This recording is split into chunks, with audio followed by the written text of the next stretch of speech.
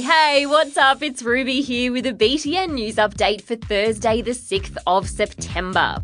First up, we may have just started spring and summer is still a while away. But with a drier than usual year right behind us, fireys are warning that this year's fire season could be a bad one, especially if you live in the east of the country.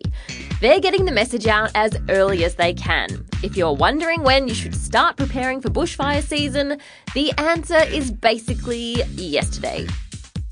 All the birds of a feather, do what we love most of all. You probably know this song if you've seen the movie Rio. It's about a Spix's macaw named Blue who's being smuggled across a border in South America. Well, kinda heartbreakingly, that species of macaw has just been added to the list of extinct species. The reason is, unsurprisingly, deforestation.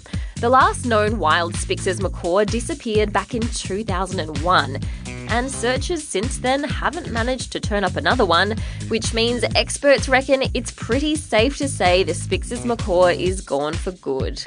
There is still a sliver of hope. Some of the macaws still exist in captivity, so fingers crossed the population can be revived.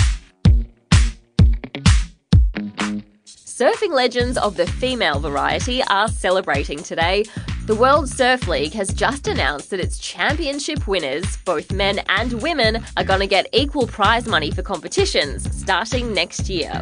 According to American surfing champ Kelly Slater, it's the first time a US-based global sports league will give women the same amount as the men.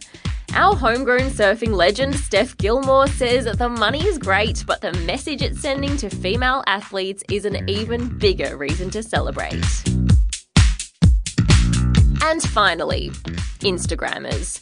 Look, I may be one of you, but seriously, sometimes you guys are insane.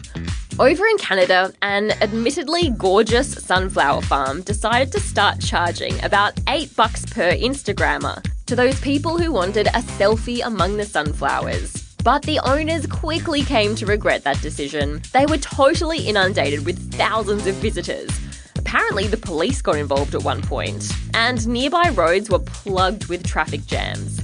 The farm decided it definitely was not worth the fuss and closed its doors. So, if you're after the perfect sunflower selfie, you'll have to go elsewhere. And that's all the news I've got for you guys today, but I'll catch you same time, same place tomorrow. See ya!